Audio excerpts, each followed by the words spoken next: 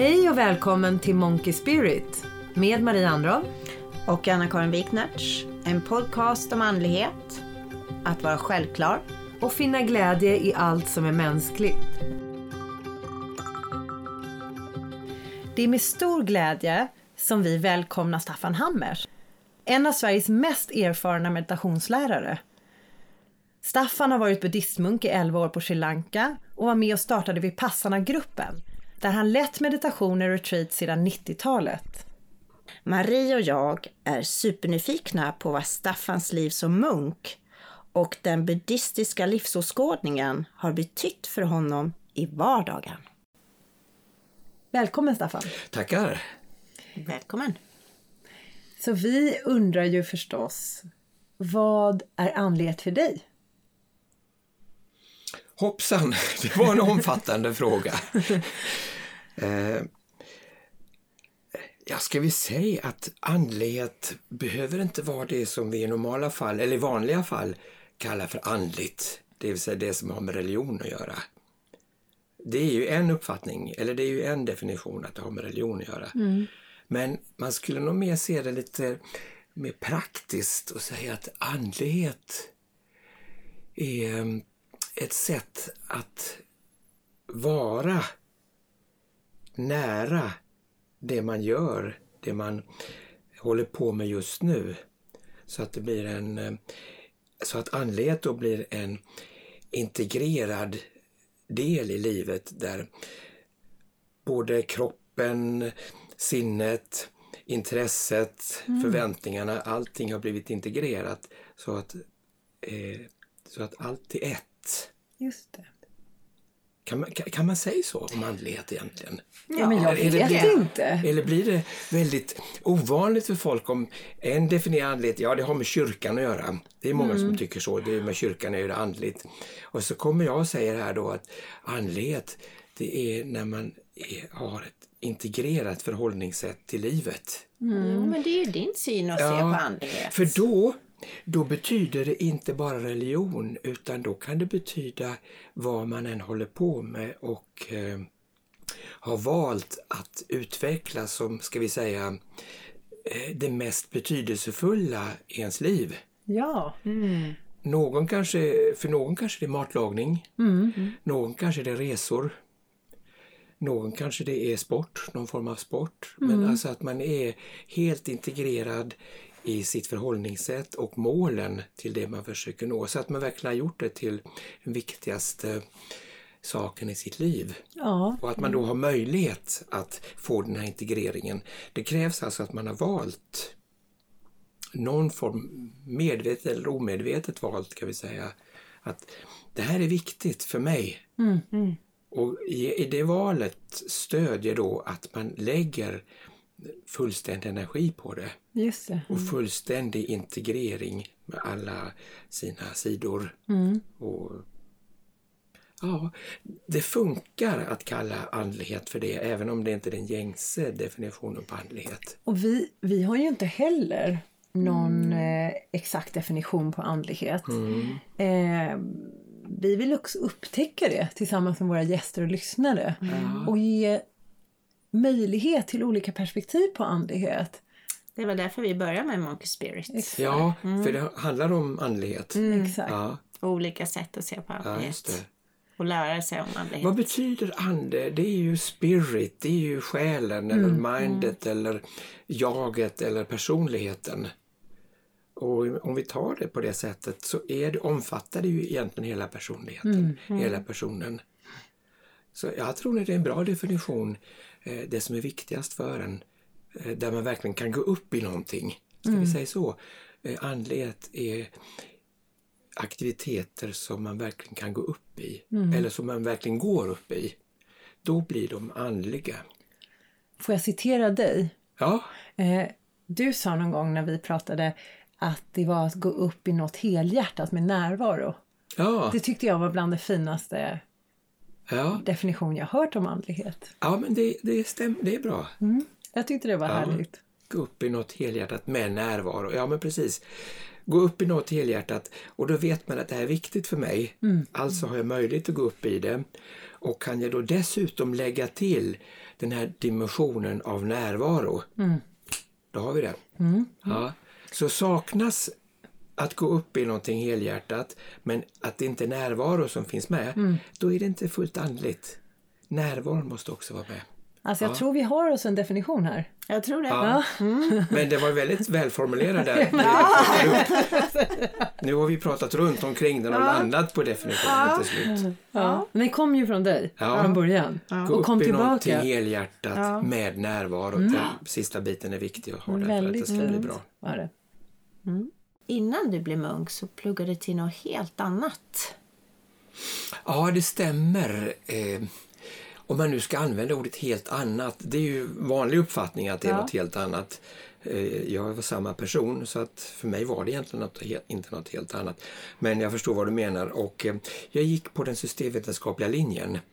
Och det var väldigt tidigt i datautveckling. Nu håller ju alla på med data, har datorer och mobiltelefon och allting. Men på den tiden så var det ju alldeles nytt egentligen.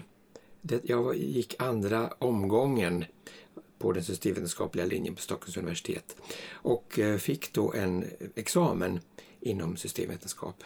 Alltså att man kan programmera, kan jobba med data, kan bygga datastrukturer, hela det paketet, och skriva avhandlingar om det också för den delen. Men du började jobba med det här efter utbildningen? Eller? Nej, det var det som jag aldrig gjorde. Och det var ju, tyckte ju många var väldigt konstigt. Jag har gått utbildat sig här i 3-4 år och sen inte jobba med det. Innan jag började med data så har jag haft ett intresse för buddhistisk filosofi, buddhistisk religion, Dhamma kallar vi den. Så att jag har hållit på med meditation långt innan jag började med data, utan när jag började med data det var inte intresse och en nyfikenhet, plus att det var bra att skaffa en utbildning. Men sen när jag var färdig med utbildningen så tänkte jag måste göra någon form av sabbatsår.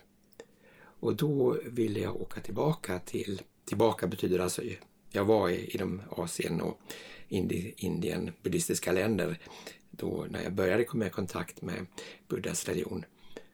Så att jag ville åka tillbaka dit och kanske vara på en längre meditationsretreat, fördjupa mig i det och sen så komma tillbaka och ta datajobbet. Så hade jag tänkt.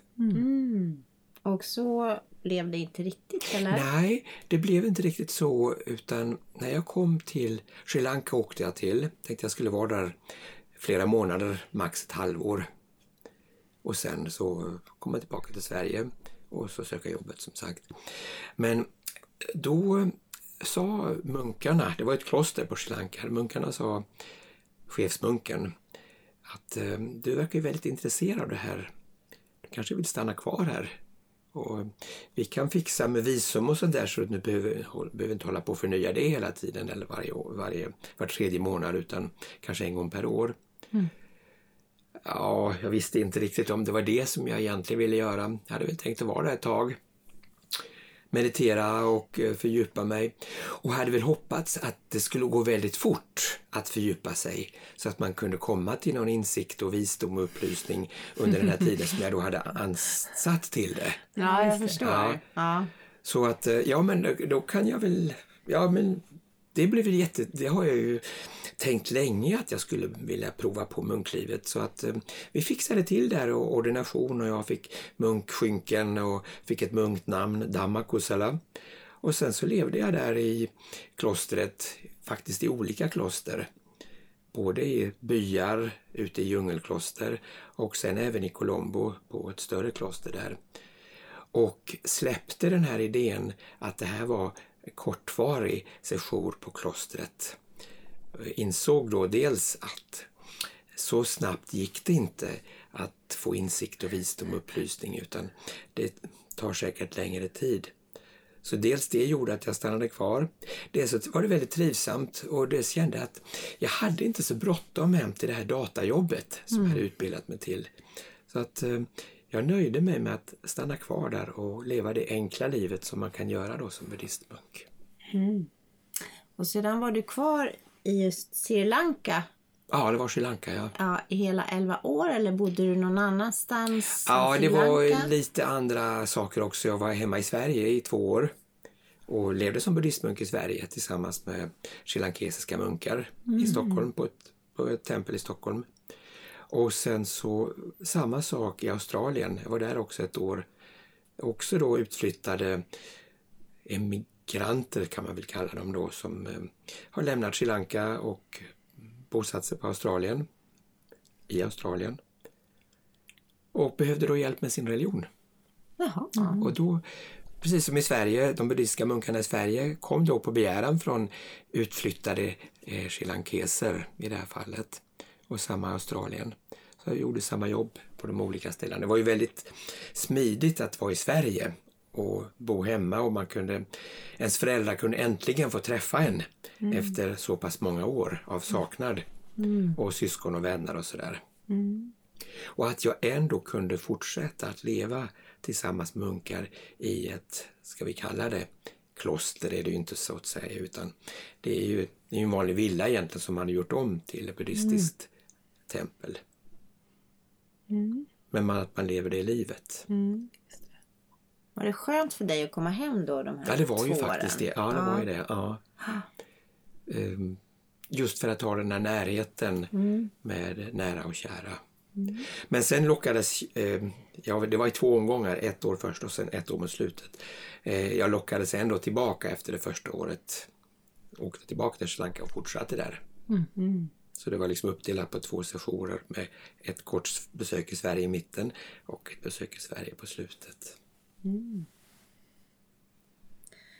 Och vad tog du för lärdom, erfarenhet och förmåga att påverka det nuvarande livet? Har vi fått en fråga här av en annan som lyssnar på Monkey Spirit. Jag vill gärna veta det. Det där är ju någonting som man kan se på 2 olika sätt, eller på flera olika sätt kanske. Många förväntar sig då att är man munk så pass länge som jag var, så bör ju resultatet vara djup insikt, djup visdom och måhända även upplysning. Ja, det var väl vad jag förväntade mig i alla fall. Och jag kan förstå att andra förväntar sig att höra det också. Jag kan nog då säga att de där processerna tar lång tid, längre tid, och för mig längre tid. Så vad jag kände efter de här åren som munk var en stor, ska vi säga, glädje av att ha förkovrat mig inom den buddhistiska läran, lärt mig mycket och också tränat på de här metoderna, meditation, närvaro överhuvudtaget, att leva i ett kollektiv och att leva väldigt enkelt i djungelområden och sådär. Men jag kände ändå att nu är det slut. Nu kommer jag inte längre i det här området. Utan jag behöver avsluta det och fortsätta som vanlig människa. Och träffa, ska vi säga, vanliga människor. Och ha det utbudet mellan mig själv och andra på ett mer sätt som jag är född till och uppväxt i än på det här sättet, än på det lite mer nypålagda sättet som det blev för munk, när jag var munk. Jag kan känna att där kunde ha varit några saker som var begränsande för mig. Så att om man ställer frågan, vad fick du ut av det där? Då skulle jag väl då säga att halva svaret är efter munklivet, men det fanns mer att vinna, det fanns mer att få. Och jag slutade ju inte med buddhismen. Jag ska säga Dhamma istället för buddhismen. Buddhismen är vad vi kallar den, vi som inte är buddhister, eller folk som inte är buddhister kallar buddhistiska läran buddhismen. Vi som är buddhister, vi kallar det för Dhamma. Buddha kallade undervisning för Dhamma. Så jag kommer fortsätta använda ordet Dhamma, tror jag. Så jag har fortsatt att praktisera Dhamma nu som vanlig människa. Har ett vanligt jobb, har fru, har ett hus, ha bil, ha precis alla de här sakerna som alla människor har och som man då kallar yttre ägodelar, men som är väldigt praktiskt att ha. Men jag har fortsatt med damma, dels privat, men också för att det visade sig vara ett så pass stort intresse när jag kom tillbaka till Sverige. Och jag kände, här har jag en plats att fylla. Så redan med detsamma, året efter, så satte jag igång en buddhistisk undervisning. I lagom stor skala. En gång i veckan undervisning. Meditationsretriter. Flera gånger per år. Kortare oftast då över en helg. Några längre. Som jag själv har stått för då. Och då har jag ju kunnat ha det jag lärt mig när jag var munk i Sri Lanka plus det jag lärt mig tidigare också om buddhismen. Om Dhamma. Att sprida det vidare, att dela med mig av det kan vi säga. Så att andra har kunnat praktisera på det sättet. Och det har givit mig, tror jag, mer än att själv sitta i en meditationshytt i djungeln och bara kunna meditera hela dagen. Det här att ha utbyte med andra kan ju vara bekväma utbyten, kan också vara obekväma utbyten. Men att man ställs på prov och kunna se, var står jag just nu, var står jag i det här? Det har varit väldigt lärorikt. Så jag känner nog att munklivet var halvvägs, och i och med att jag har velat fortsätta med det så har jag fortsatt att utvecklas inom området. Och då kommer vi till din fråga, vad fick du med dig? Och då kan jag nog svara bättre på den nu än vad jag hade kunnat när munklivet tog slut. Ska jag säga då, det som jag tycker är allra viktigast att förmedla och att träna mig på själv är att träna på att vara närvarande här och nu. Att träna på att vara närvarande och att komma tillbaka till att vara närvarande här och nu. När vi märker att vi är någon annanstans, att då kunna hitta tillbaka och se vad händer just nu. Och så vara med det. Om det är behagligt eller obehagligt. Allting får plats i ett närvaro här och nu. Staffan, du pratar om att vara här och nu. Är det som enligt dig är det viktigaste budskapet i buddhismen?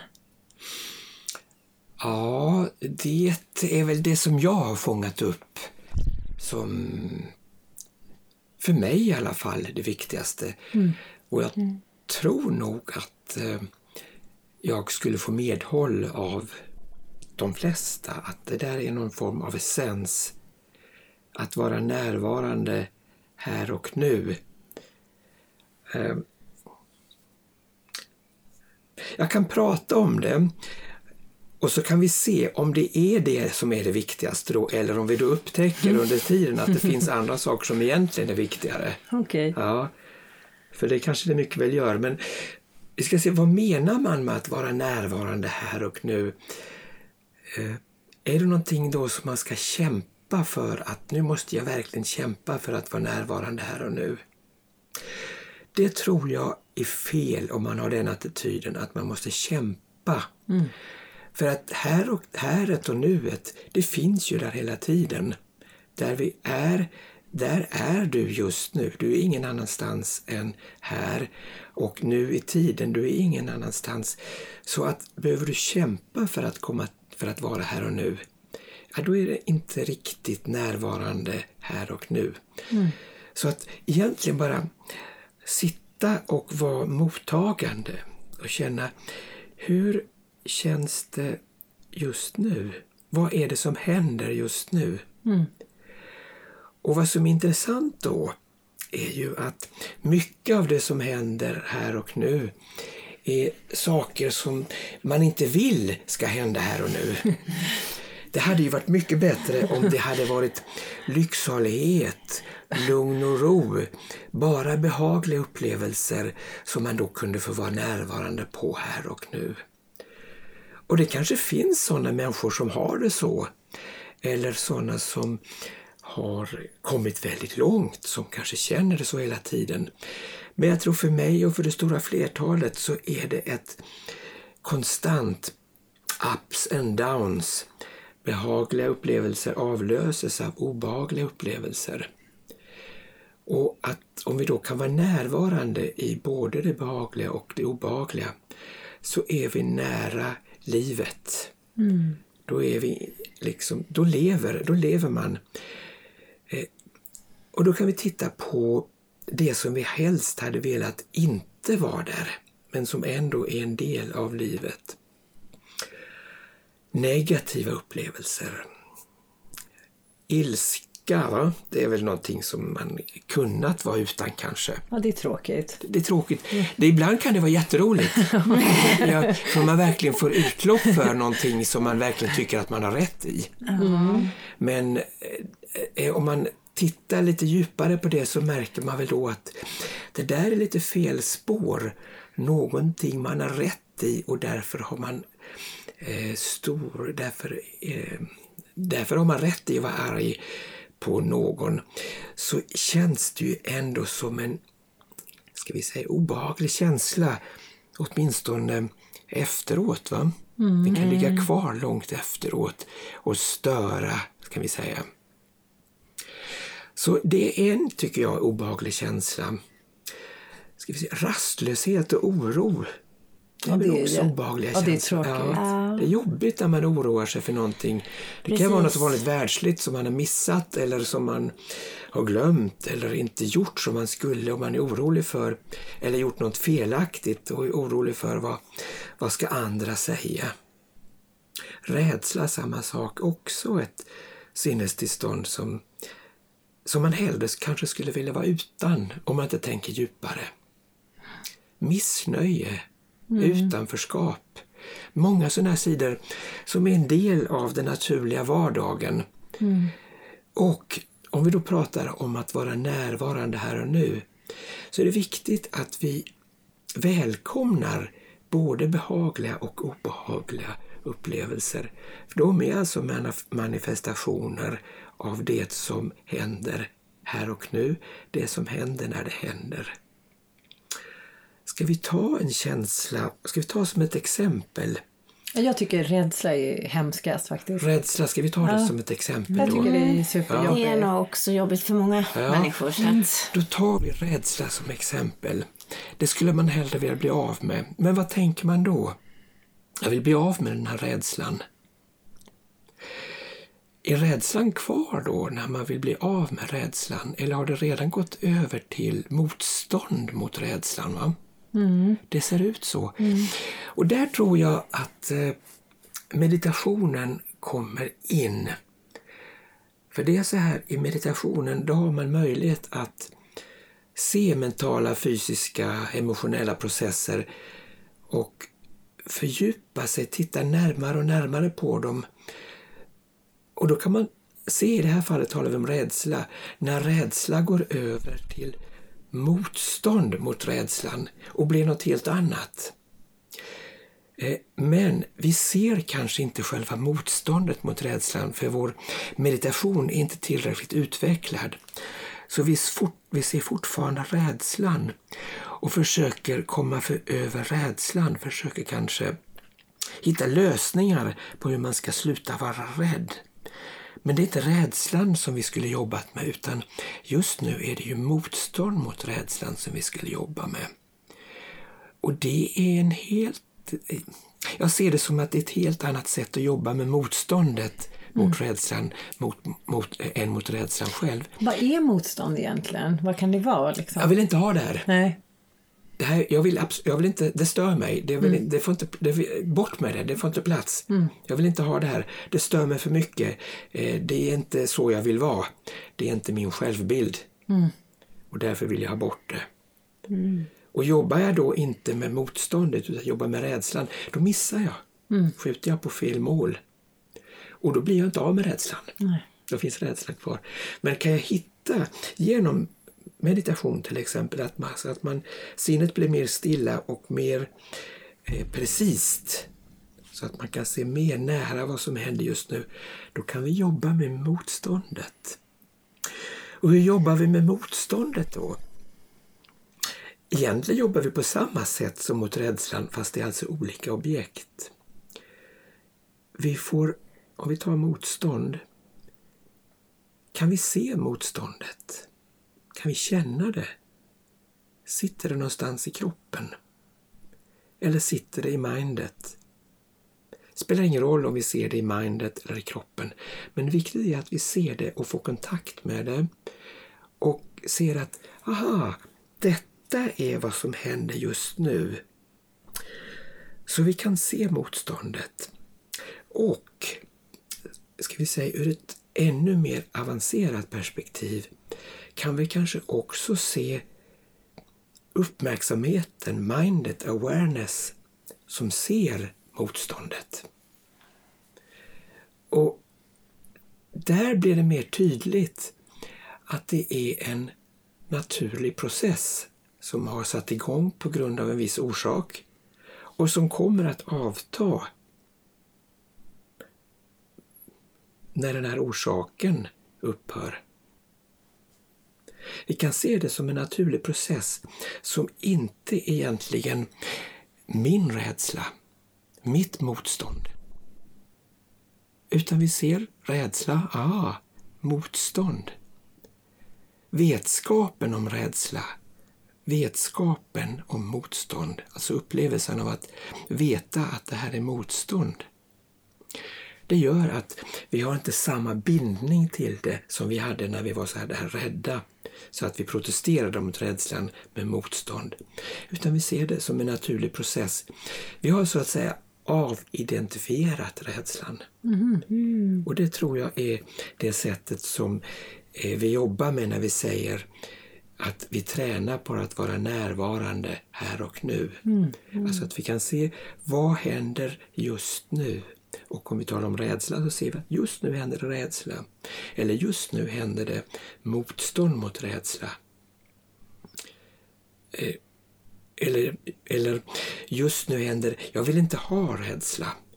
Jag har förväntningar på att rädsla inte ska komma till mig. Eller jag blir besviken när rädsla kommer till mig, då ser vi det. Annars, om man inte ser det här tydligt så fastnar man i ett större block som är rädsla, och då är det mycket svårt att ta sig ur det.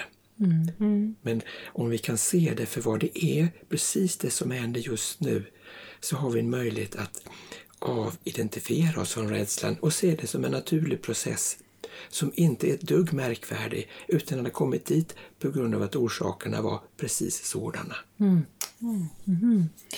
Så det här berör ju meditationen.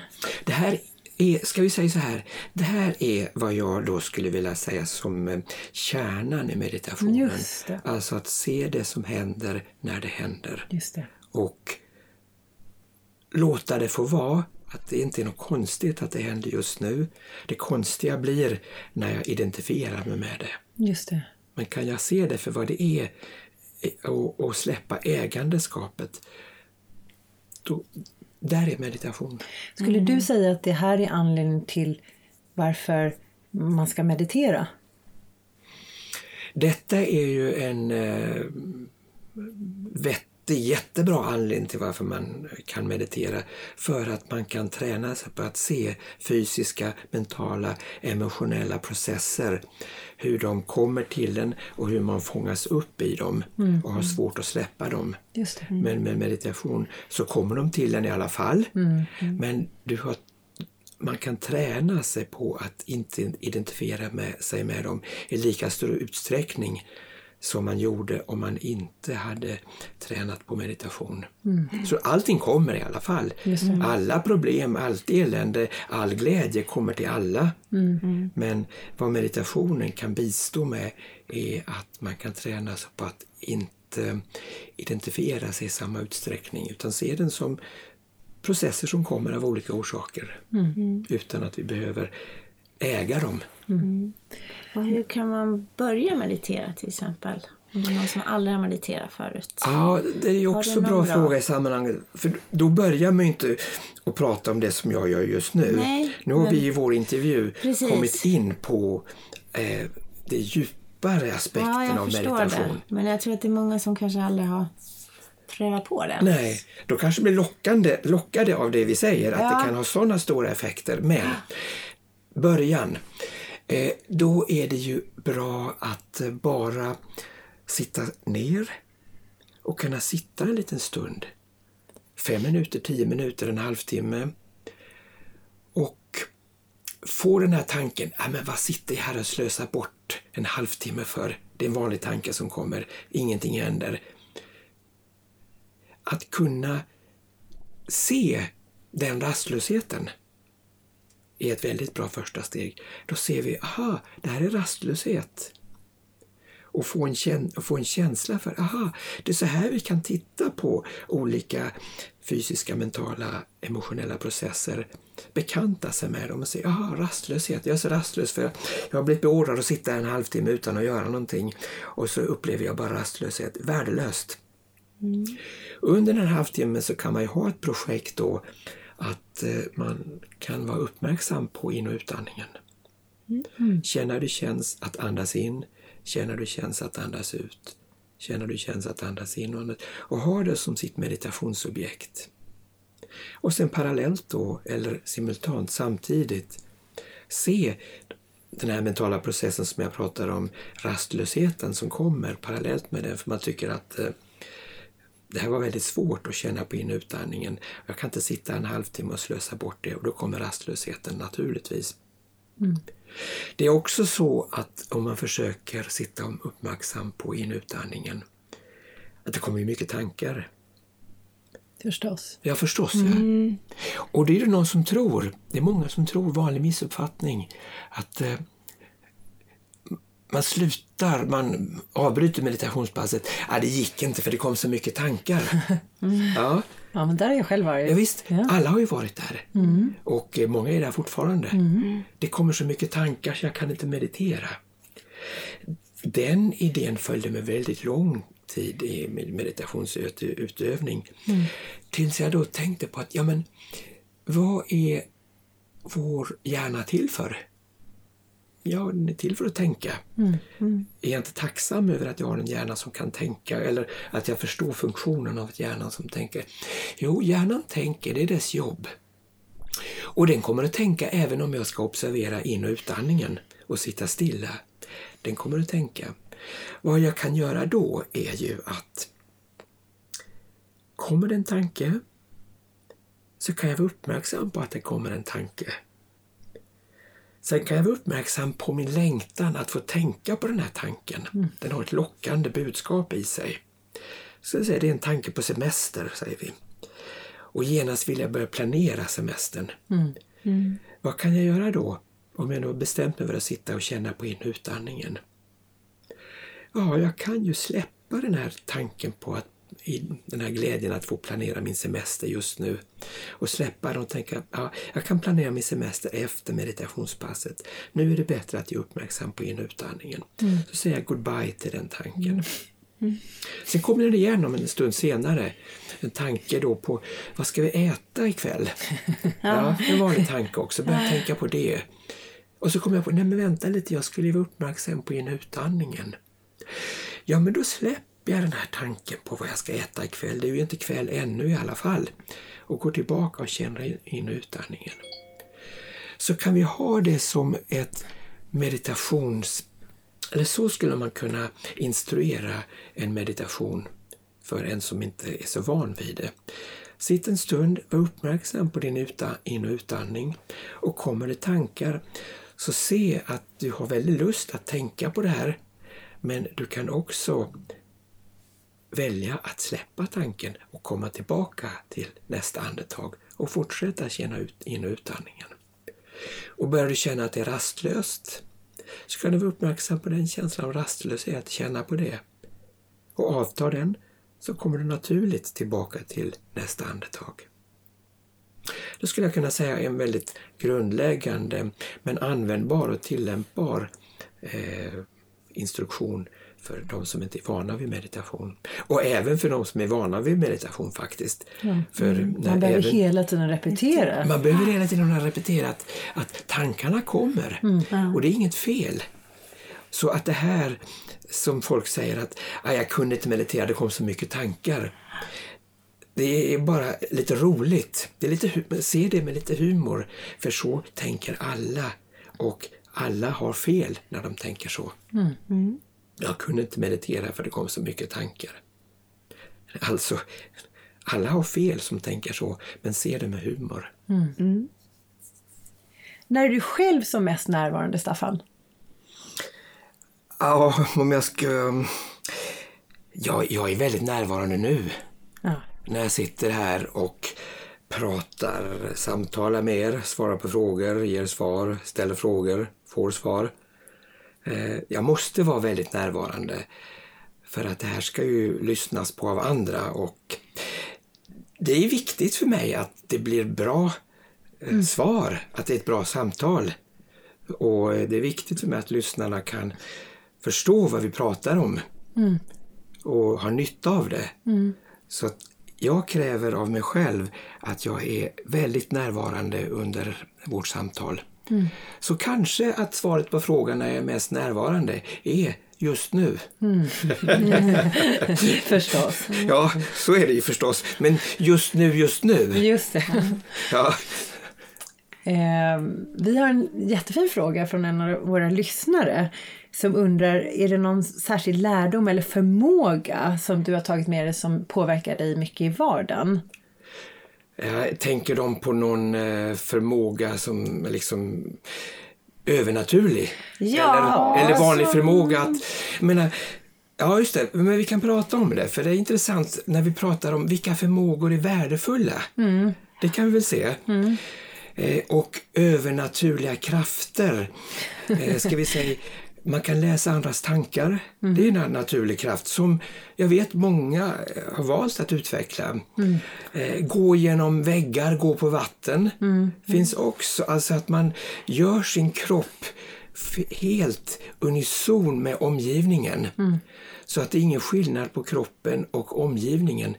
Och då, jag tror det är så man måste göra för att kunna gå genom väggar eller gå på vatten. Kan du gå på vatten? Nej, men Nej, jag kan inte gå på vatten. Jag är alldeles för tung. Ja. Nej, men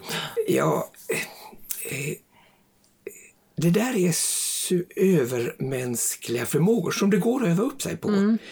Och det är en lång träning för att kunna göra det. Plus att man har då förutsättningarna för en lång träning. Men det är inte essensen av Buddhas lära. Nej. Det är inte essensen av Dhamma med övernaturliga förmågor. Även om det kan väl vara yttringen av att någon har några djupa mentala, emotionella förmågor, alltså kan behärska sitt sinne till fullo, så kan de därifrån fortsätta att utveckla även sådana här supernormal, övernaturliga krafter. Men essensen är, som jag ser det, inte att utveckla övernaturliga krafter utan att må bra. Kunna vara närvarande här och nu och kunna vara fri från och kunna, ska vi inte säga vara fri från, utan kunna hantera problem som dyker upp i vardagen, kunna hantera utmaningar som dyker upp i vardagen. Problem som vi pratade om nyss, rädsla, kunna hantera utmaningar, ilska, kunna hantera utmaningar som att känna utanförskap, att kunna hantera sinnestillstånd, kunna hantera, inte bara fysiska, mentala, emotionella tillstånd, att kunna hantera dem så att inte de påverkar än så att man inte känner sig fri. Vi vill kunna känna oss fria, och för det tränar vi på att kunna hantera vardagssaker som kommer upp. Så du menar att man kan känna sig fri fast att det kanske inte är tyst i sinnet och fast att man inte är lugn? Ja, det där är liksom två olika spår. Jag skulle nog vilja säga att frihet, en känsla av frihet, en känsla av lugn och stillhet, får inte vara beroende av omgivningen på det sättet. Som att om det är störande omgivningar, då blir man så pass påverkad att man inte känner sig fri. Så är det naturligtvis för de flesta av oss. Att är det störande omgivning, buller och folk som gapar och skriker eller pratar högre än vad de behöver och på att man börjar störa sig på någonting, då är det ju svårt att komma till stillhet och komma till frid, komma till frihet. Men det är en del av det vi tränar oss på. Och då kommer vi tillbaka till det vi pratade om för en stund sedan. Liksom, var är jag just nu? Och är det då mycket störande i omgivningen så att jag blir irriterad, då är det vanligaste att man försöker hitta på hur ska man få det här eländet runt omkring mig att avta. Och att man bygger upp en historia kring det där och bygger upp jätteprojekt hur man ska få bort det. Men om vi eftersträvar frihet så har vi inte sådana möjligheter att vi kan bygga bort allt. Det finns alltid någonting som klämmer sig in emellan. Så då är det bättre att återigen vända till sinnet, praktisera meditation, uppöva meditationen så att vi kan hantera även störningar i närmaste omgivningen. Genom att till exempel känna i kroppen, känna i sinnet, känna i känslorna och kunna hantera att vara störd. Och då återigen är störd precis ett vanligt sinnestillstånd som vem som helst kan få när som helst. Men som vi inte gör någon identifikation med. Jag är störd, utan vi känner bara känslan av att vara störd och ser att det är detta som händer här och nu. Och då övar man på det här beroendet av att det måste vara tyst utifrån och inifrån. Så vi ser att det är egentligen samma princip som gäller genomgående. Att hitta var är jag just nu och se det utan att identifiera sig med det. Alltså graden av identifikation med det vi observerar i meditationen. Graden av identifikation blir också då graden av att kunna känna sig fri. Ju mindre vi identifierar oss, ju mer fria kan vi känna oss. Ju mer vi låser oss fast vid identifikation, ju mindre fria blir vi. Så där har vi svaret egentligen på frågan om frihet och hur vi hanterar oönskade omgivningar. Vi kan inte styra. Det kommer hela tiden att vara saker som vi inte vill ha. Och kan vi se och uppleva den känslan där utan att identifiera oss, så tror jag att det är ett generellt sätt att öva sig på meditation. Vi har en liten lyssnarfråga till dig. Och det är vad det är som driver dig att hålla meditationsgrupper. Vad ger det dig? Jaha, det var ju en intressant fråga.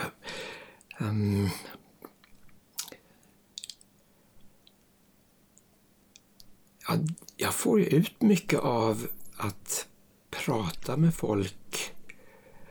Och jag kommer på en hel del bra saker som jag kan ha nytta av själv när jag föreläser. Som jag inte kanske hade tänkt på tidigare. Kommer på, ja men det där var en bra fråga som den ställde. Och så ger jag ett svar och så kommer jag på, ja men det här har jag inte tänkt på innan själv. Och inte lagt in i min eget sätt. Utan då så hör jag mig själv säga det. Och då tänker jag, ja men det här måste jag prova på själv. Så att det kan vara berikande på det sättet. Just det.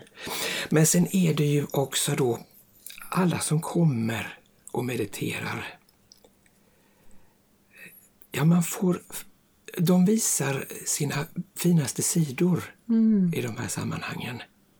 De visar tacksamhet, glädje, inspiration. Och sen också att många får en utveckling och gör insikter och kommer vidare och rapporterar tillbaka att de har känner att de kommer ett par steg på vägen. Så det är den tacksamheten. Men framförallt är det här, de finaste sidorna som kommer fram hos de som kommer på meditationsgrupperna. Det gör att man längtar att träffa människorna när de är som bäst. När vi samtalade för några veckor sedan så sa du en jätteintressant fråga. Och det var om det är fint att vara andlig. Är det fint att vara andlig? Det är ju en bra fråga egentligen. De flesta tycker nog att det är fint att vara andlig. Att andlighet är någonting avancerat. Bättre än att vara liksom allt för vardaglig. Andlighet är alltid fint, tänker man. Någonstans så kan jag tänka mig att de flesta har den uppfattningen. Om man inte är helt anti-andlig. Då tycker man bara att andliga människor är löjliga. Så kan det ju vara. Men för många som håller på med andlighet.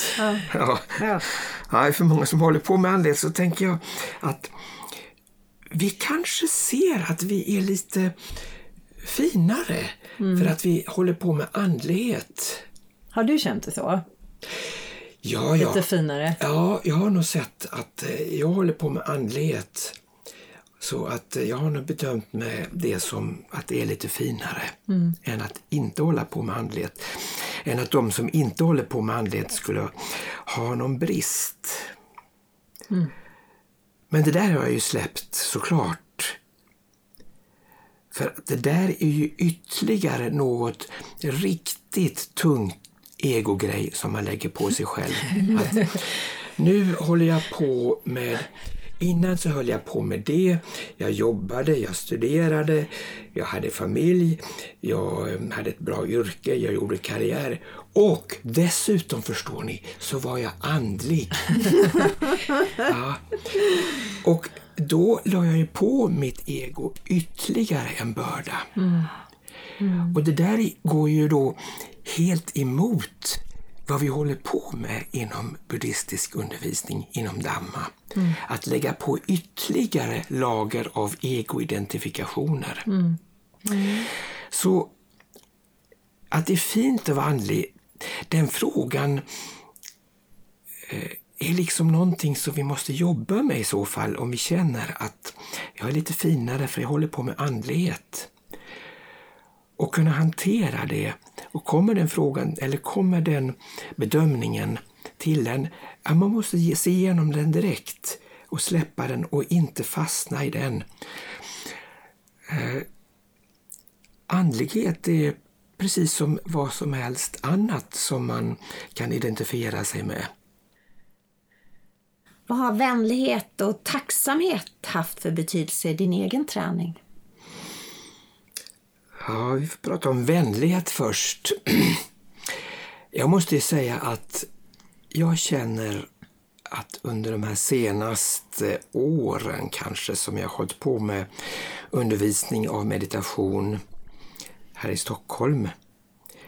Och samtidigt i min roll på mitt jobb där jag står för det jag utbildade mig till inom data, står för kundsupport, så har man i båda områdena har jag funnit att jag behöver vara vänlig i mitt sätt att förklara saker, i mitt sätt att närma mig människorna. För att få med mig folk, eller för att få med mig de som jag pratar med på ett bättre sätt, på ett närmare sätt. Så att vi nästan tillsammans kan komma vidare.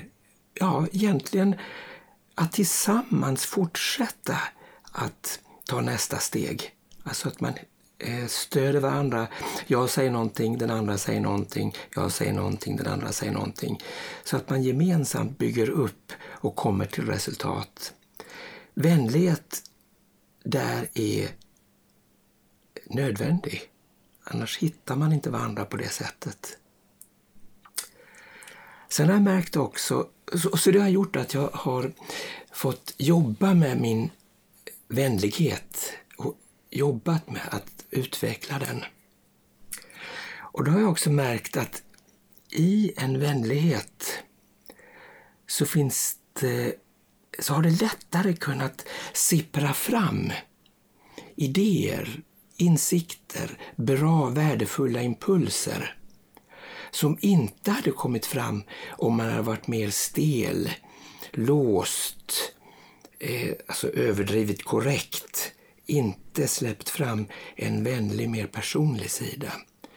Då har de här som jag säger, impulserna av insikter fått en möjlighet att sippra fram mellan orden, mellan meningarna och bli en del av samtalet. Så tack för det har det också hjälpt till att göra det berikande. Men jag tror vänligheten där är den grundläggande som i mitt fall då, jag tycker att jag har tränat upp mig på under de senaste åren, decenniet kanske, där jag har sett vikten av det. Så hade vi tacksamhet. Ja, tacksamhet också. Tacksamhet ser jag ser mycket tacksamhet hos andra. Jag ser andra är tacksamma över, nu pratar vi alltså om min undervisning, om vi ska hålla oss till det, min undervisning av Dhamma. Så ser jag att det är många som blir tacksamma för att de får idéer, impulser, rekommendationer på vad de kan ta till sig som är anpassade då efter dem själva. Försöker hitta någonting som är anpassat efter den enskilda individen. Och då kan jag se tacksamhet. I mitt fall har jag inte övat så mycket på den här kvaliteten tacksamhet, måste jag nog säga, som jag har valt vänlighet då istället för tacksamhet. Kanske nästa del som jag får ta tag i tacksamhet. Jag har nog tagit rätt mycket för givet. Och om vi ska se då tacksamhet, motsatsen blir ju otacksamhet. Men någonstans där i mitten ligger att man tar saker och ting för givet. Och så länge man tar saker och ting för givet så har den här tacksamheten svårt att få tränga fram. Och vi vet ju alla att tacksamhet är en värdefull kvalitet. Så jag tror på samma sätt som vänlighet, om vi låter tacksamhet få tränga fram så kan också de här insikterna och visdomarna och impulserna få en möjlighet att sippra fram genom tacksamheten. Så att stanna på att ta allting för givet är att inte riktigt ta steget fullt ut mot sin egen utveckling, utan att se att det finns ingenting du kan ta för givet. Utan istället få det man får, ta det man kan ta, men att vara tacksam för det. Någonting som jag och många av oss nog bör jobba med att utveckla, så att vi inte stannar vid att ta allting för givet. Det gör vi också, va? Det gör vi också, ja. Ta saker för givet? Ja, det har vi också. Vi pratar om det. Här sitter vi alltså 3 stycken otacksamma. Ja, precis. Här sitter vi 3 tacksamma just det. Ja.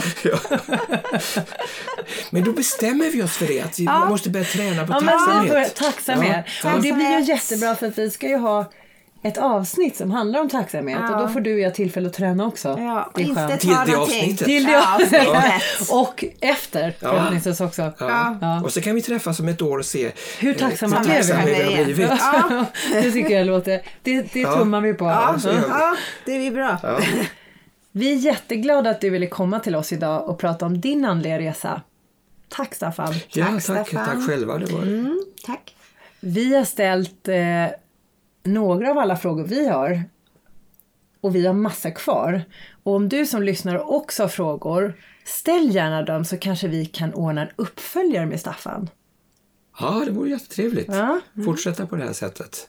Ja, jättekul. Det finns ju hur mycket som helst att prata om. Ja. Jag tackar också så mycket för att ni bjöd in mig till den här angenäma pratstunden. Tack. Och kanske att vi ses igen då. Ja, det hoppas jag på. Okej. Ja. Tack så mycket. Ja, tack själva. Tack. Vill du veta mer om Vipassana-gruppen eller gå på Staffans torsdagsmeditationer eller retreat? Besök sangha.nu. Sangha som i SANGHA.nu. Gör det bara. Dela gärna med oss en andlig händelse eller ögonblick genom att skriva din historia, frågor eller tips till monkeyspiritpodcast@gmail.com och följ och kommentera gärna oss på Facebook och Instagram. Marie, Anna-Karin. tack för att du lyssnade. Till nästa gång. Hej då. Hej då!